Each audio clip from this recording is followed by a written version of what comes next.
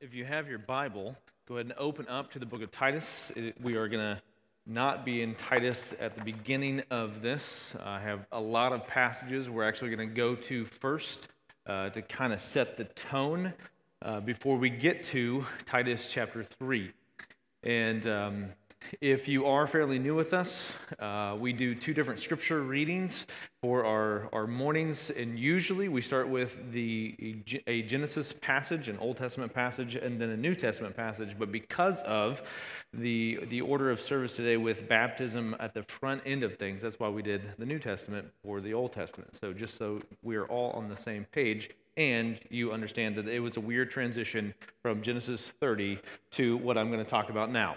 So we're all okay now. It's out in the open, and we feel better about ourselves. Okay, well, we are going to talk about a most neglected practice. A most neglected practice. And I want to start with Matthew chapter 18, verses 15 through 17. If your brother sins against you, go and tell him his fault between you and him alone. If he listens to you, you have gained your brother. But if he does not listen, take one or two others along with you, that every charge may be established by evidence of 2 or 3 witnesses. If he refuses to listen to them, tell it to the church. And if he refuses to listen even to the church, let him be to you as a Gentile and a tax collector. Brothers, if anyone is caught in any transgression, you who are spiritual should restore him in a spirit of gentleness. Keep watch on yourself, lest you too be tempted. Bear one another's burdens, and so fulfill the law of Christ. For if anyone thinks he is something, when he is nothing, he deceives himself. Let each one test his own work, and then his reason to boast will be in himself alone, and not in his neighbor, for each will have to bear his own load. If anyone does not obey what we say in this letter, take note of that person and have nothing to do with him, that he may be ashamed. Do not regard him as an enemy, but warn him as a brother. But now I am writing to you not to associate with anyone who bears the name of brother if he is guilty of sexual immorality or greed or is an idolater, reviler, drunkard, or swindler, not even to eat with such a person. For what have I to do with judging outsiders? Is it not those inside the church whom we are to judge? God judges those outside. Purge the evil person from among you, holding faith in good conscience. By rejecting this, some have made shipwreck of their faith, among whom are Hymenaeus and Alexander, whom I have handed over to Satan, that they may learn not to blaspheme. I appeal to you, brothers, to watch out for those who cause divisions and create obstacles contrary to the doctrine that you have been taught. Avoid them. For such persons do not serve our Lord Christ, but their own appetites, and by smooth talk and flattery they deceive the hearts of the naive. This is a sampling from the New Testament of passages that are dealing with disciplinary action inside of the church. In Matthew 18, that is a place where Jesus is teaching, initiating the idea of discipline in the church. He is setting up a standard of practice for church disciplinary action. And he gives us kind of 4 steps there to understand how church discipline should work. And so if you're unfamiliar with Matthew 18, here's just kind of a very general outline of what you see there. We have Jesus talking about going one-on-one with someone if there's an offense that is there, and that if that doesn't work, if there's not restoration and repentance, then it moves to 2 or 3 with that one person. So these 2 steps are kind of private conversations that are being had, and then it moves into, if there is no repentance, if there is no restoration, into a public issue with the church. And so he says to bring it to the church, make it public to the congregation. And if that still doesn't bring about repentance, if that still doesn't bring about restoration, then step 4, and that is to put the person out of the church.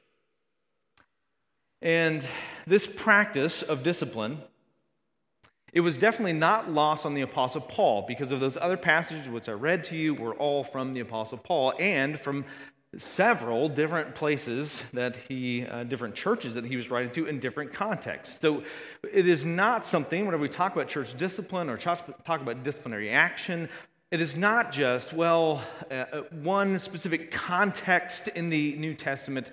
No, it is quite vast, it is quite broad, and we see and hear Paul talk about disciplinary action needed in churches.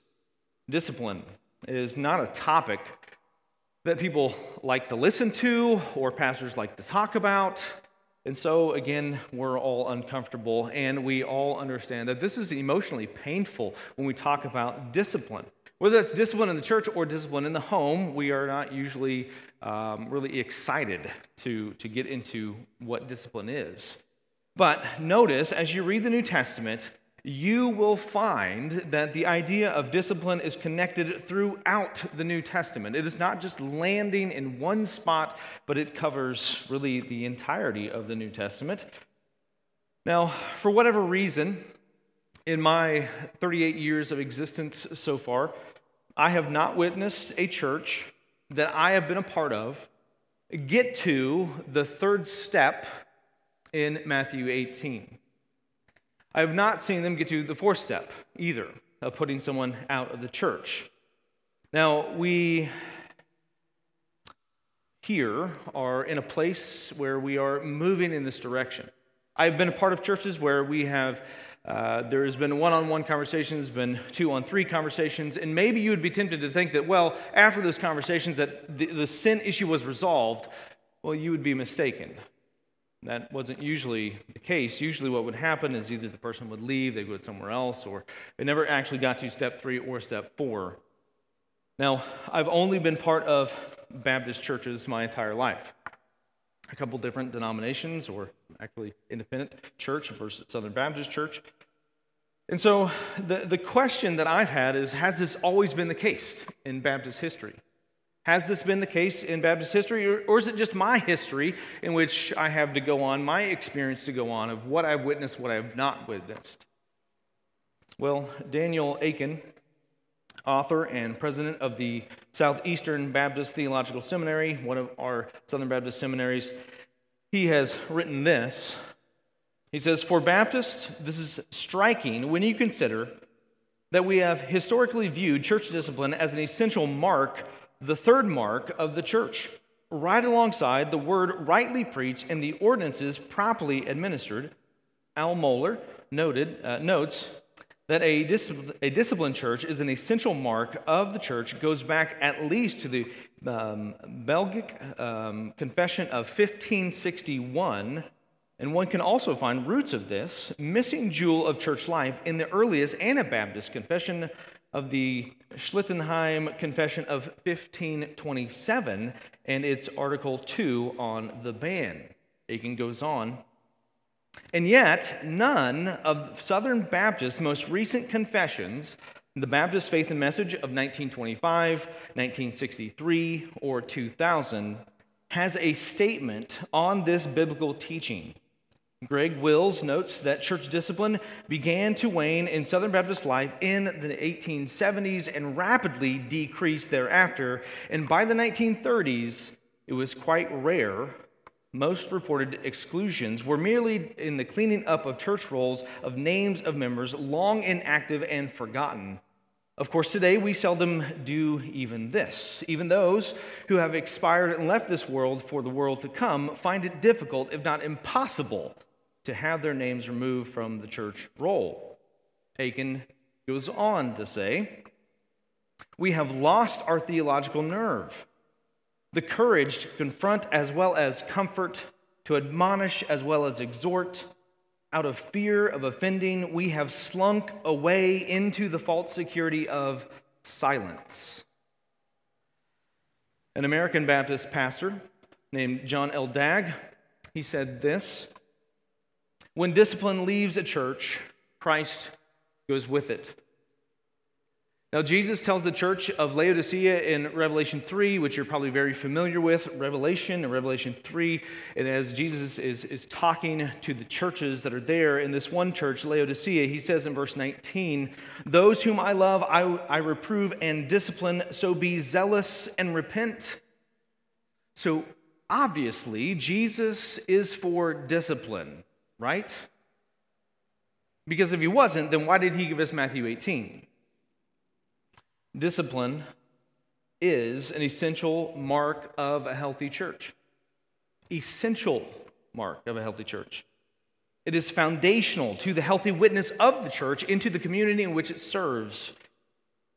This reference here of Revelation 3. You also know, if you're familiar with that passage, that Jesus talks about this church, and if they are unwilling to repent, if they are not going to turn from their ways, what will Jesus do with them? He will spew them or spit them or vomit them out of his mouth. Discipline is meant to bring about repentance, which is to bring about restoration. Discipline brings accountability. If there is no accountability, then what is the purpose of grouping together? What is the purpose of the gathering of the church? Well, you might say, well, it's to worship God and to encourage one another. And I would argue that you can do neither of those two if you are unwilling to include accountability. Jesus said to the woman at the well in John chapter 4, verse 23, he says, "But the hour is coming and now is here when the true worshipers will worship the Father in spirit and truth, for the Father is seeking such people to worship him." So how do true worshipers worship God? Well, spirit and truth, meaning that there is more than just a feeling of emotion or feeling of connection that you have with God, but real worship must include the truth of God.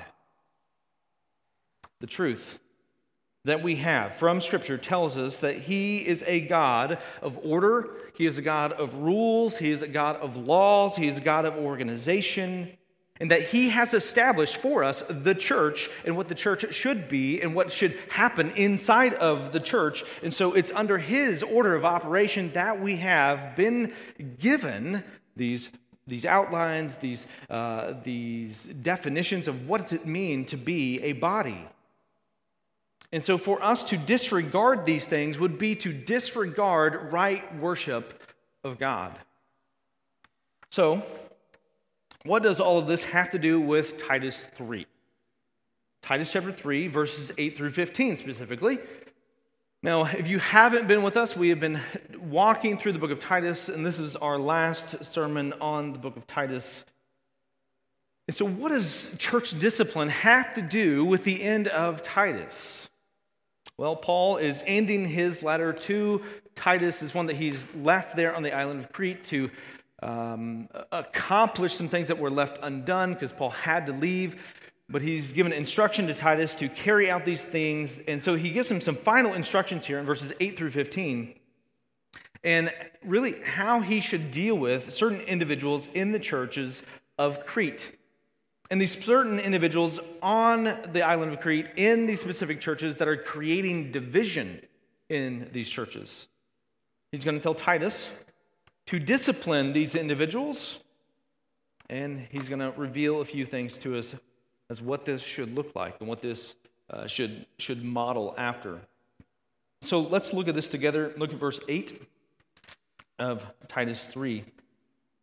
He says, "The saying is trustworthy, and I want you to insist on these things so that those who have believed in God may be careful to devote themselves to good works. These things are excellent and profitable for people.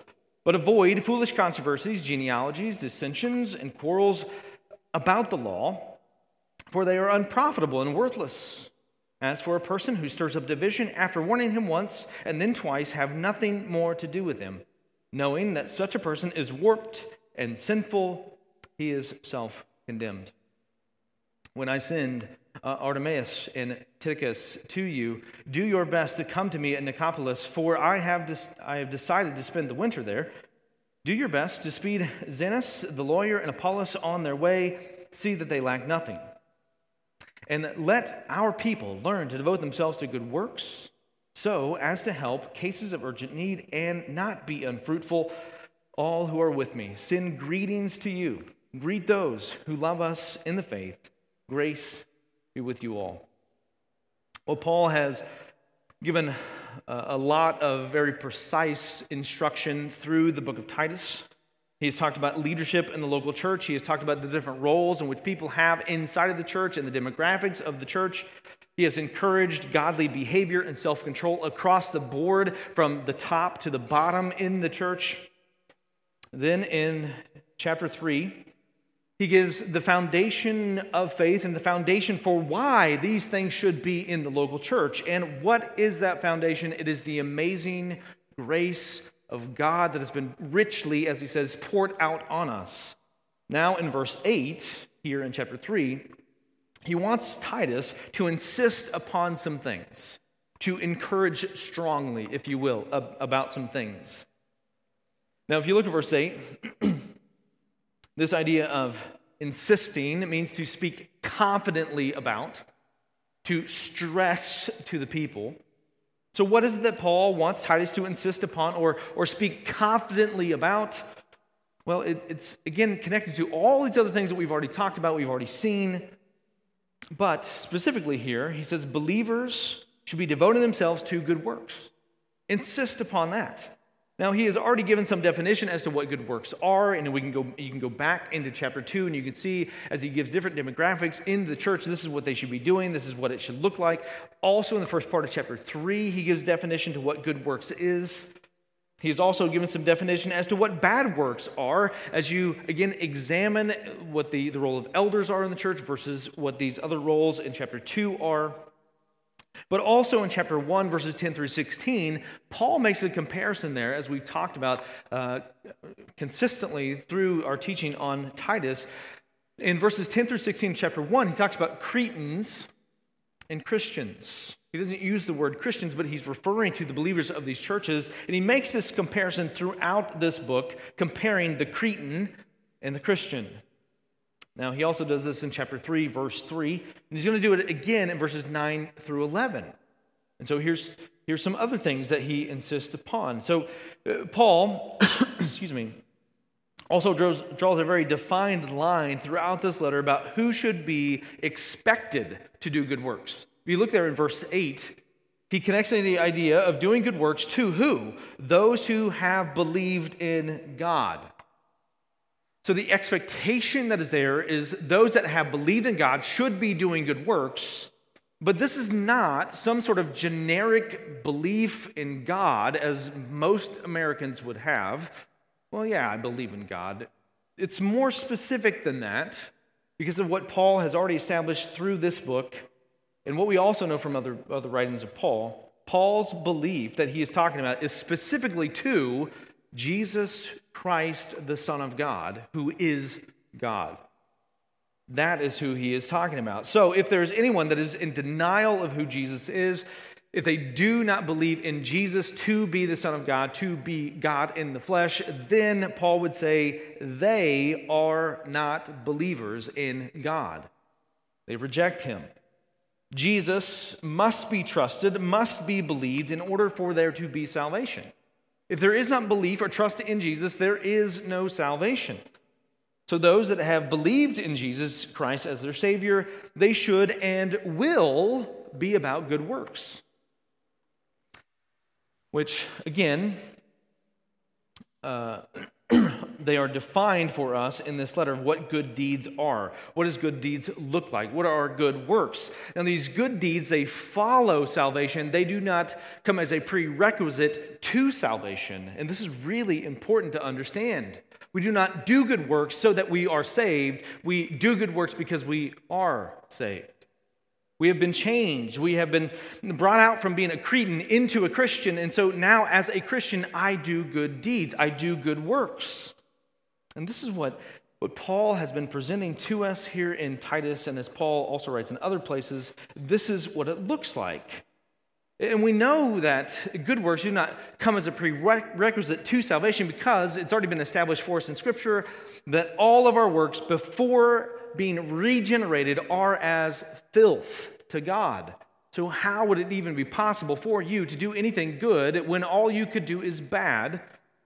And this is why I need Jesus Christ, because of his perfection and his work.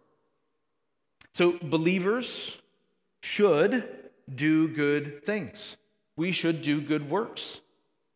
And then Paul makes a transition here in verses 9 through 11. Paul now is going to be very direct in dealing with people in these churches that he's started off back in chapter 1 dealing with, and probably the reason why this letter was even written.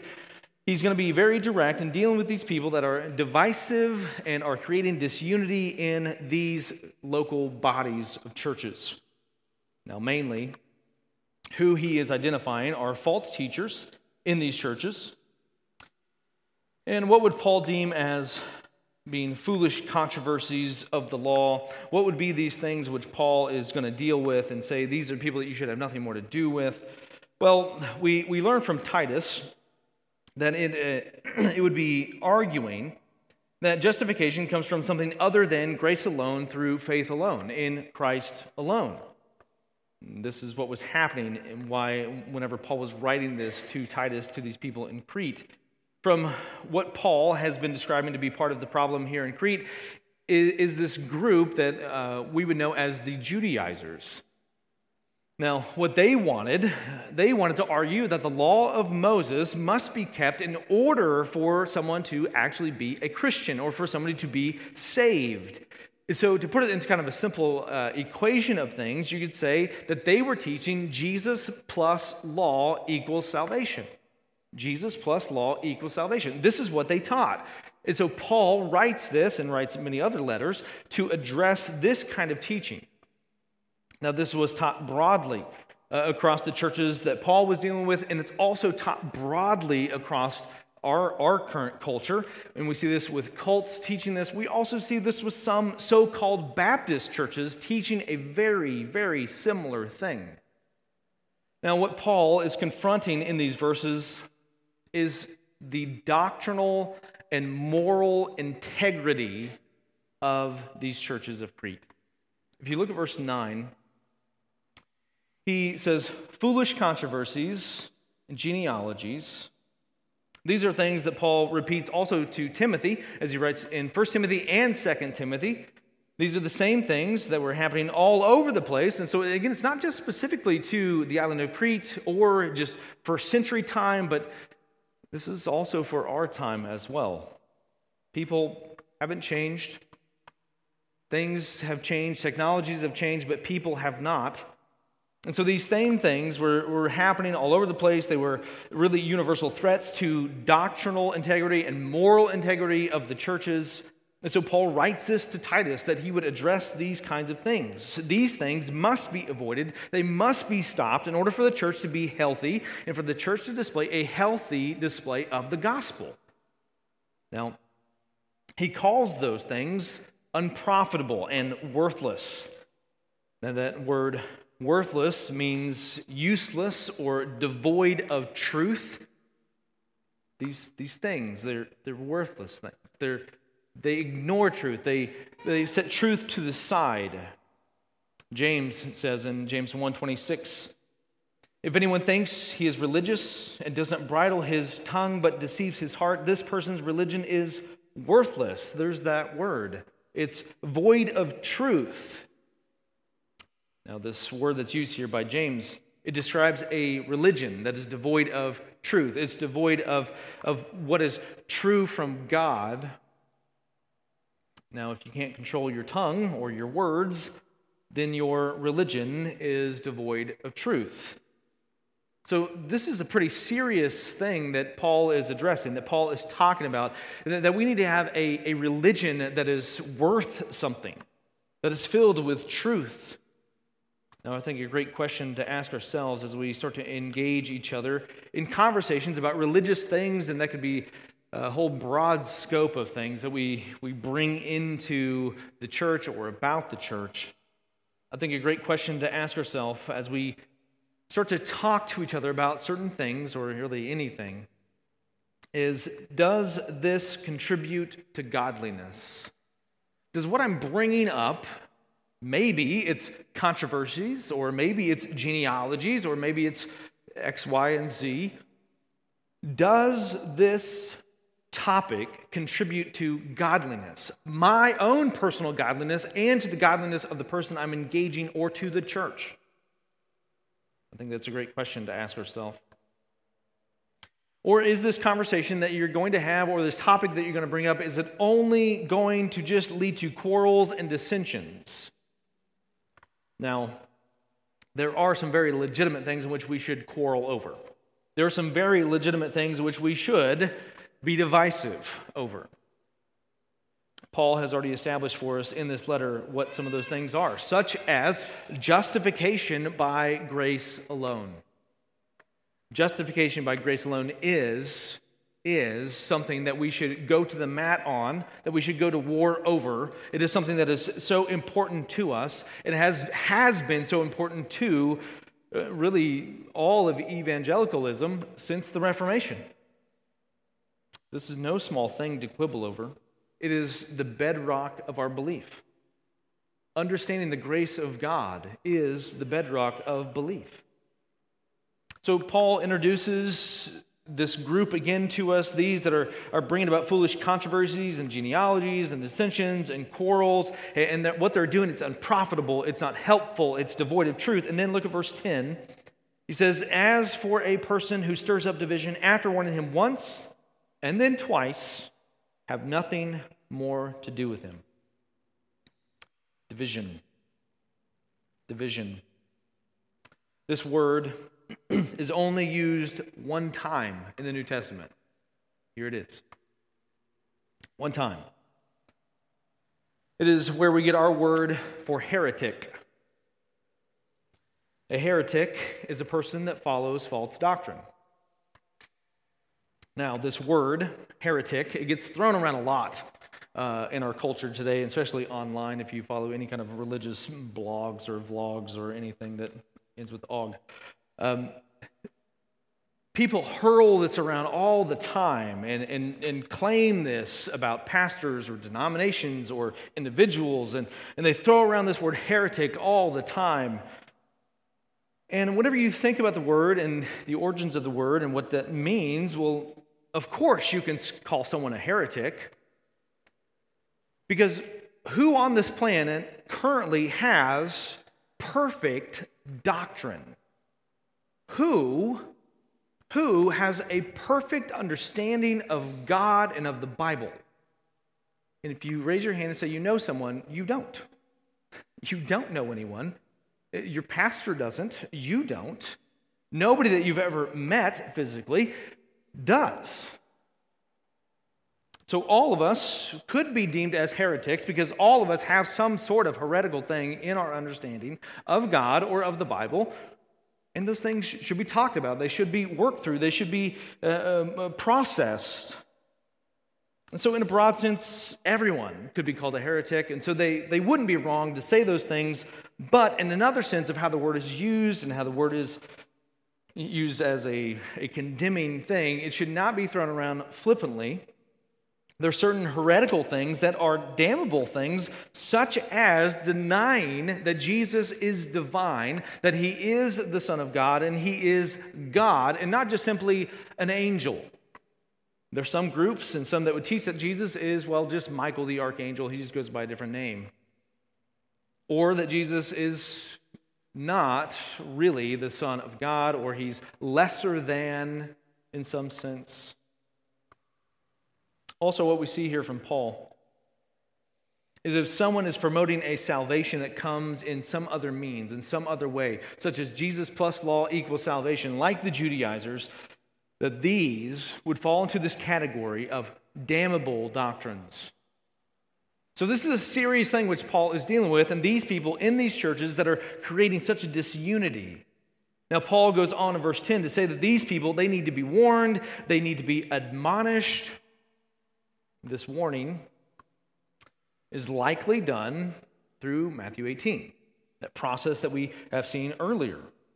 which eventually leads to, again, step 3, into a public warning of the individual. If there is not repentance in the first 2 private interactions with this person, then they are to be brought to the church. Now, Paul says to give them 2 warnings, and then what? Have nothing more to do with them. Now, this phrase is translated as reject in the King James or the NASB translation, which means to avoid them or refuse them. This is where the idea of excommunication comes from. Have you heard that word? Excommunication? Which would mean that a person would not be welcome to partake of the Lord's Supper. They have been excommunicated.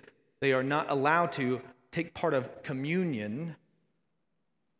If a person had been brought before the church publicly under church disciplinary action, so they've got to step 3 into step 4, they would not be allowed to partake of the elements of communion.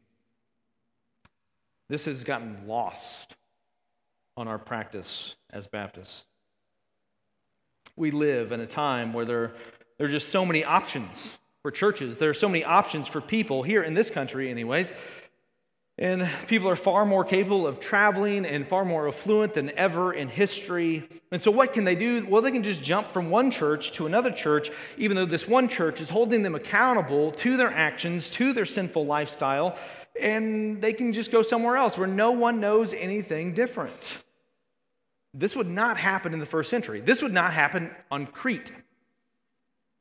And it did not happen in just 100 years ago. People were actually being held accountable publicly for the choices that they had made or the divisions in which they were creating. Now, today, people are resistant to the idea of church discipline because they think that it is not very loving or Christ-like to do such a thing, and some might even say it is evil.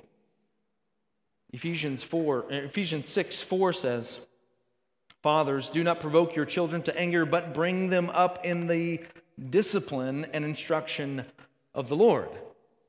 So Paul's take on discipline is that it's a very loving thing, just as a father would do. It's a very caring thing that he would do and the church should do.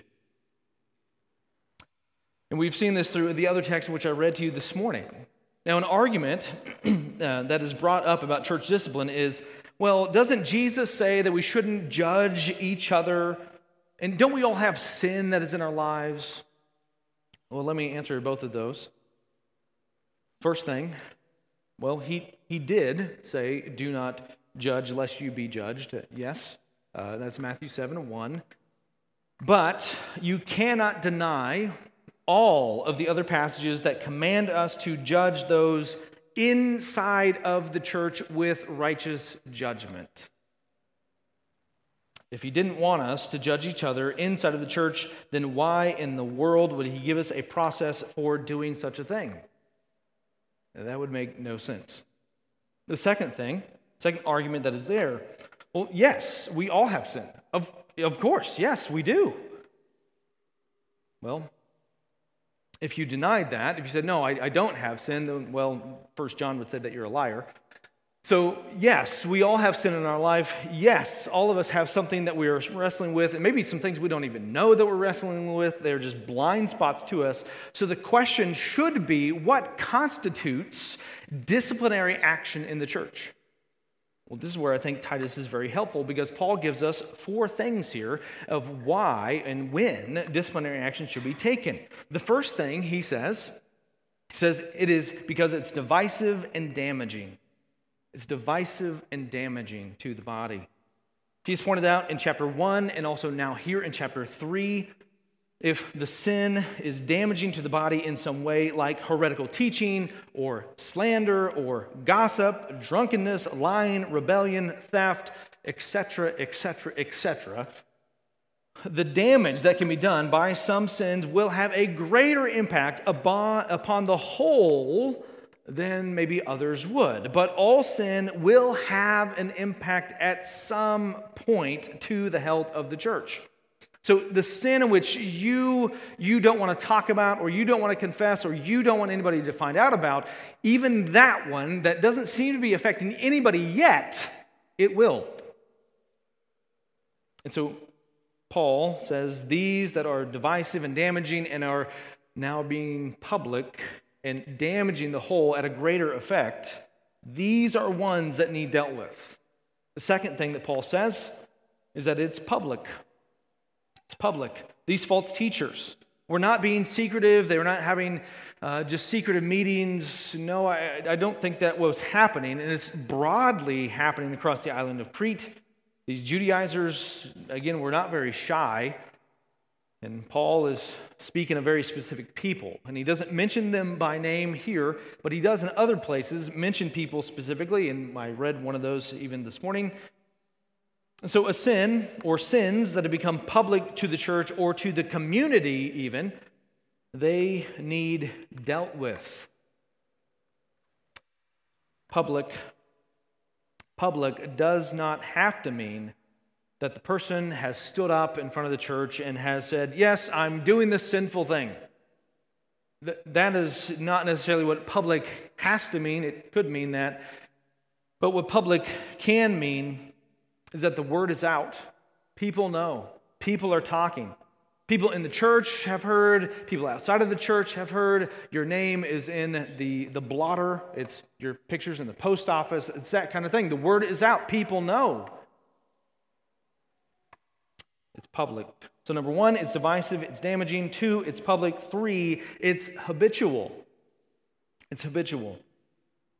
When we become aware of sin in a brother or a sister's life, we need to first go to them and talk to them about what's happening. Because maybe we just don't understand. Maybe there's something that we're seeing something to be sin, but it's really not. And so that's why we don't go just public with everything, because we should have a conversation. So we should talk about what's happening. And then through that conversation, we ask probing questions to discover, is this a sinful thing? Do you realize that's a sinful thing? Why do I perceive that to be a sinful thing? And we ask questions to get to the point of understanding, are there patterns of behavior that are here? Again, all sin can have an impact. All sin will have an impact on the church. But especially unchecked, habitual, sinful behavior will have more of an impact on the life of the church and its integrity to the community. If sinful lifestyles and behaviors are allowed to persist and go unchallenged, then the church will end up having zero influence on the culture around it. Their integrity is lost, and they have become irrelevant. The church will become marginalized, and people will scoff and laugh at the church. Why has the church become so insignificant for society? Why has the church, in some people's eyes, been seen as void, as irrelevant? I believe it's connected to this idea of discipline. Because of the undisciplined church, she has lost her integrity. She has lost her voice in society. And by allowing sin to persist inside, people laugh, people scoff, people mock, and people walk away. The fourth thing Paul gives us here, I think, out of this passage is that it lacks repentance. As he says here, you've warned them once, you warned them twice, that there's nothing that changes. So when a sin is confronted, there should be repentance. In a Christian's life, when a sin is presented to you as a sinful thing, your response as a Christian should be to run from the sin. When Paul says in verse 10 that they should be warned once and then twice, he is talking about exercising patience with these people, offering grace to these people, walking alongside these people. But also notice here that our patience is not infinite. And God's patience with you, sinner, is not infinite. There is a time of judgment. In verse 11, he tells Titus, why he should reject these people and have nothing more to do with them. Look at verse 11. Knowing that such a person is warped and sinful, he is self-condemned. Their self-condemnation is shown by what? Their lack of repentance. That word warped, it means perverted or twisted or corrupt. And I think this connects us back into chapter 1, verse 12, as he talks about Cretans. Cretans are what? Always liars, evil beasts, lazy gluttons. Their nature is twisted. Their minds are twisted. Their hearts are corrupted. They are perverted. They will not listen to the warnings that are given to them, and they will not repent because they don't want to. And often, when you confront someone in their sin, if you've ever had to do this or you have done this, they usually don't view their sin as sin, do they? Usually, they write it off and say, well, surely not. Surely that's not the case for me. Or they say things like, well, I'm not as bad as, or my friend does this. And that's all just deflection from the truth. They sometimes use Scripture to justify their behavior. Others try to spiritualize the situation by saying things like, well, the Spirit led me to, or, well, I had this sign from God and I did.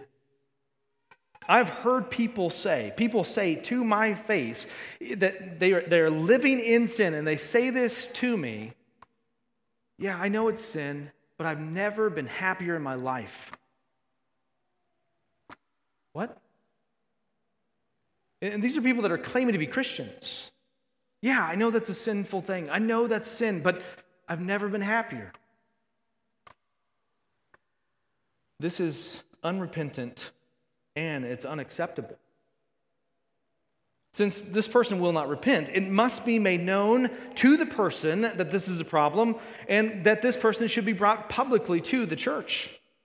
And I think this is the third step of Matthew 18. And I think this is what Paul is dealing with here with Titus, of having nothing more to do with them, of rejecting them. And this is, again, a public thing that's happening. This is not just pushing them out the door quietly so nobody knows. The purpose of discipline is that everyone learns. This third step that Jesus talks about in Matthew 18, this is the purpose of doing that, is to bring about restoration through repentance.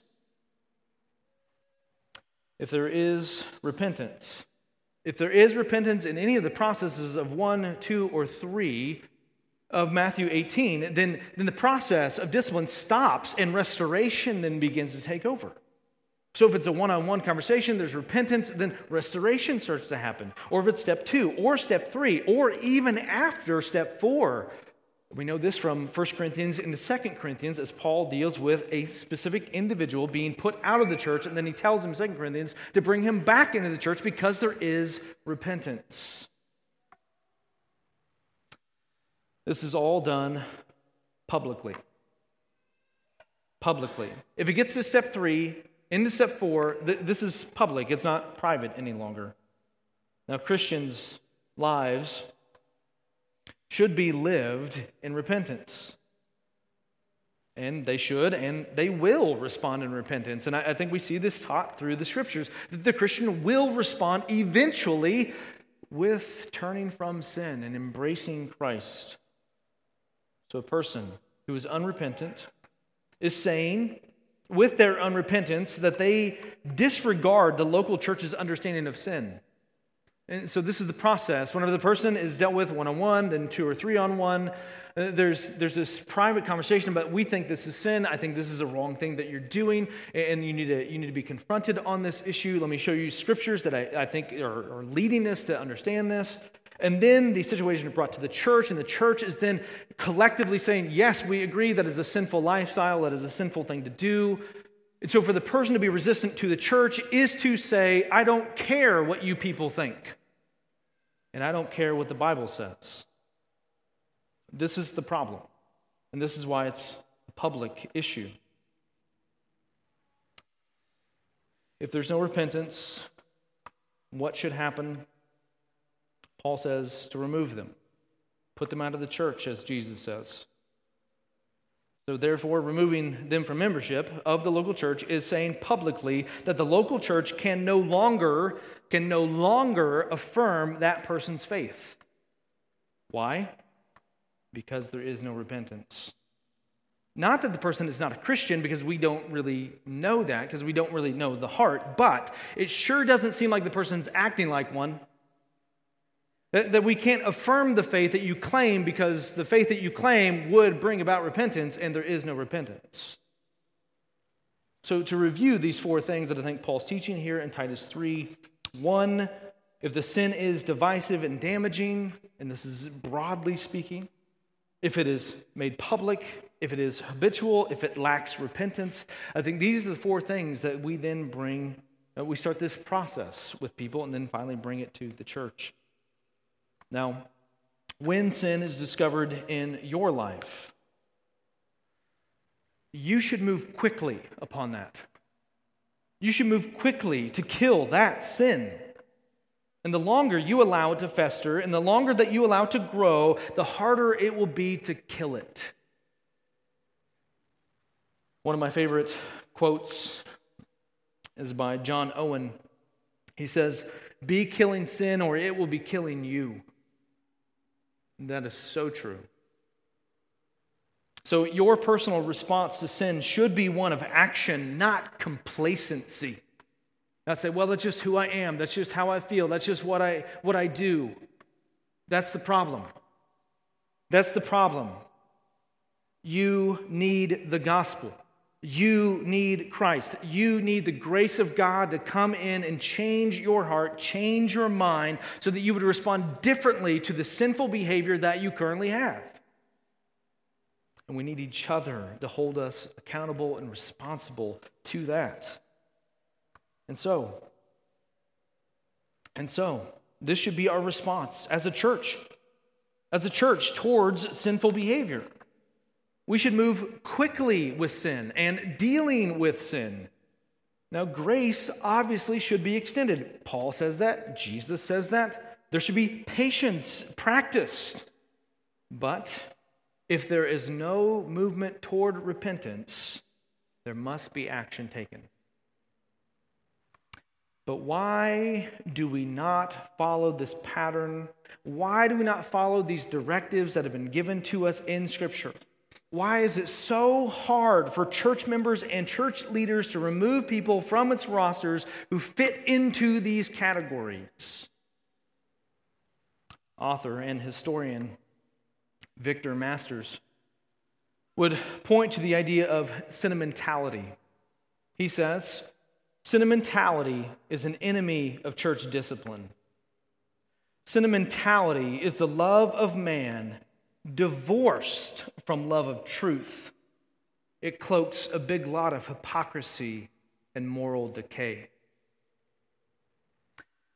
Why don't we want to remove people from membership or execute church discipline? Well, they're my cousin, or it's my brother, or it's my aunt, or it's an old friend of mine, or this person's been a member here for decades, even though they haven't attended for decades.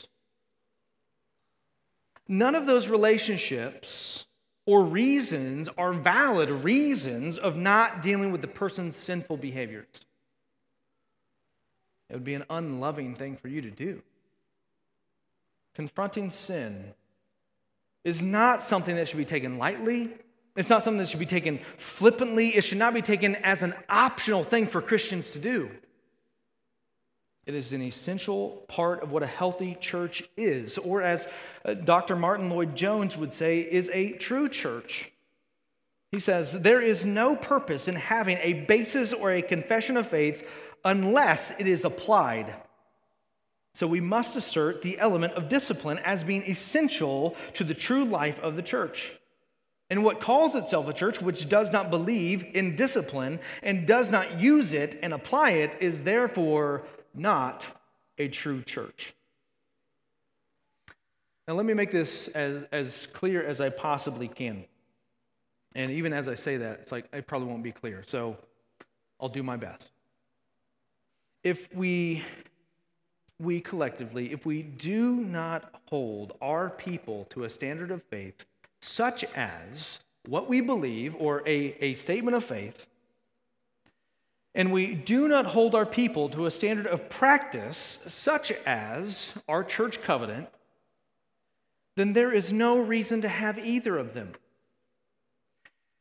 And what will eventually happen as a result of not having either of those two things? We will quickly dive into the pool of heretical practice and teaching. Paul, he ends his letter here with some final instructions. And he gives encouragement. So I want this to be encouraging to you this morning. I know, church discipline is not a fun thing to talk about, as we've already established. But in verse 14, he starts to give some encouragement here at the very end. And again, this is something that I think as this letter would go out, it would end up into the ears and the minds of the people of the churches of Crete. And I think this is to be read publicly. So in verse 14, look, he says, "And let our people learn to devote themselves to good works so as to help cases of urgent need and not be unfruitful." He reminds them again to devote themselves to good works, and then gives them definition of what that is. It's to help cases of urgent need and not be unfruitful. Christians should be helpful people. We should be helpful people, but not simply based upon physical need, but also the spiritual need that is there.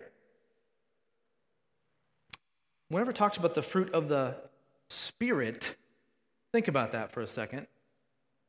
It's not just fruits of the hands or fruits of the feet, fruits of the Spirit. There's something spiritual involved with doing those things. It is not simply physical. Yes, it will display itself physically, but it's not just simply physical. Those urgent needs, those urgent things should not take place of the most important things. And what is the most important thing that we need to deal with and we need to be right with? And that is, we need to have a right relationship with God. We need to deal with these things.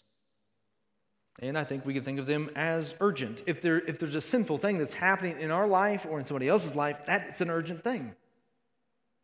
So the message of the gospel, it needs to get to people. People need to hear the gospel. People need to understand what the gospel is and what the fruitfulness of the gospel looks like. And this is why Paul wrote this letter to Titus.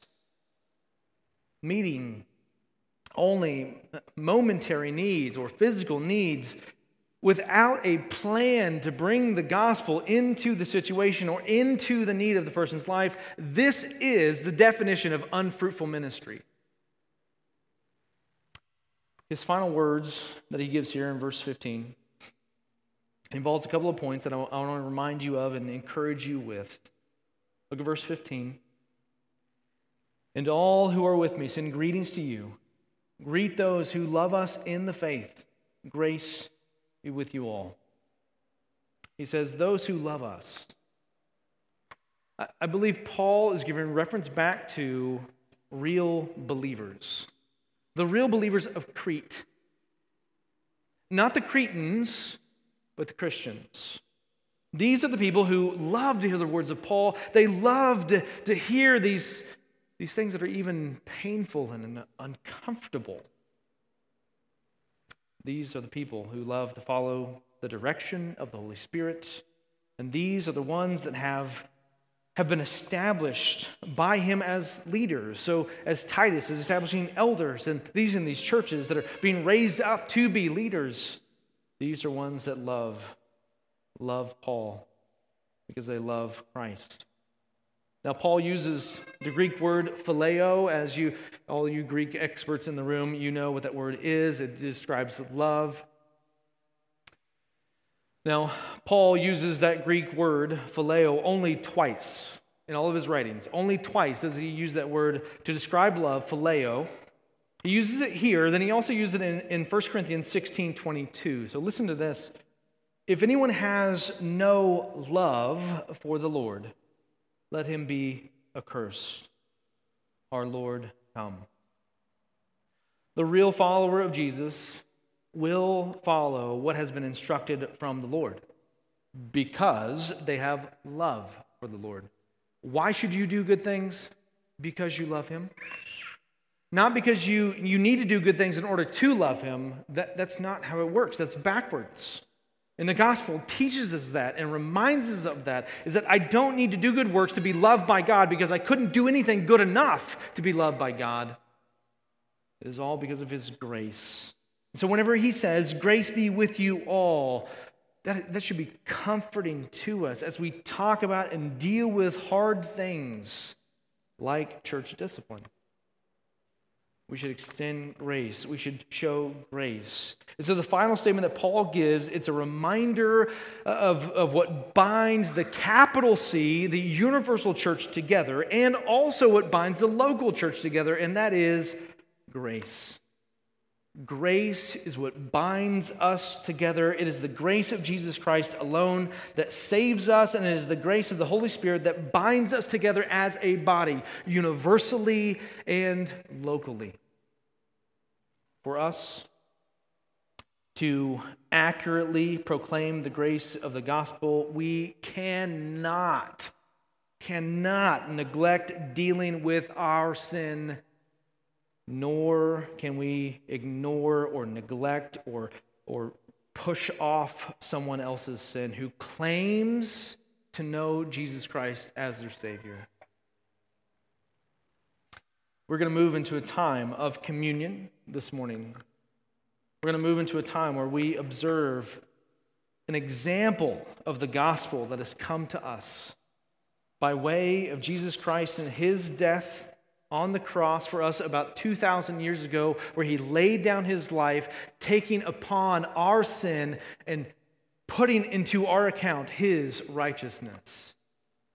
As we observe the taking of the cup and the taking of the bread, they represent the blood and the body of Christ that was broken for you, that was given for you, that would redeem you, buy you back from the enslavement of sin into a new relationship with God. I would ask you, as I'm going to ask our deacons to go ahead and come and prepare things, I would ask you just to spend a few moments right now, just in where you are, praying, asking God to enlighten your mind and heart of what we've heard, of what we've heard all throughout Titus, but also specifically about what we've heard today. And in just a few moments, we will dismiss these aisles and ask you to go back through the middle aisle, back to your seat, and we'll partake all together. So would you please pray for just a moment?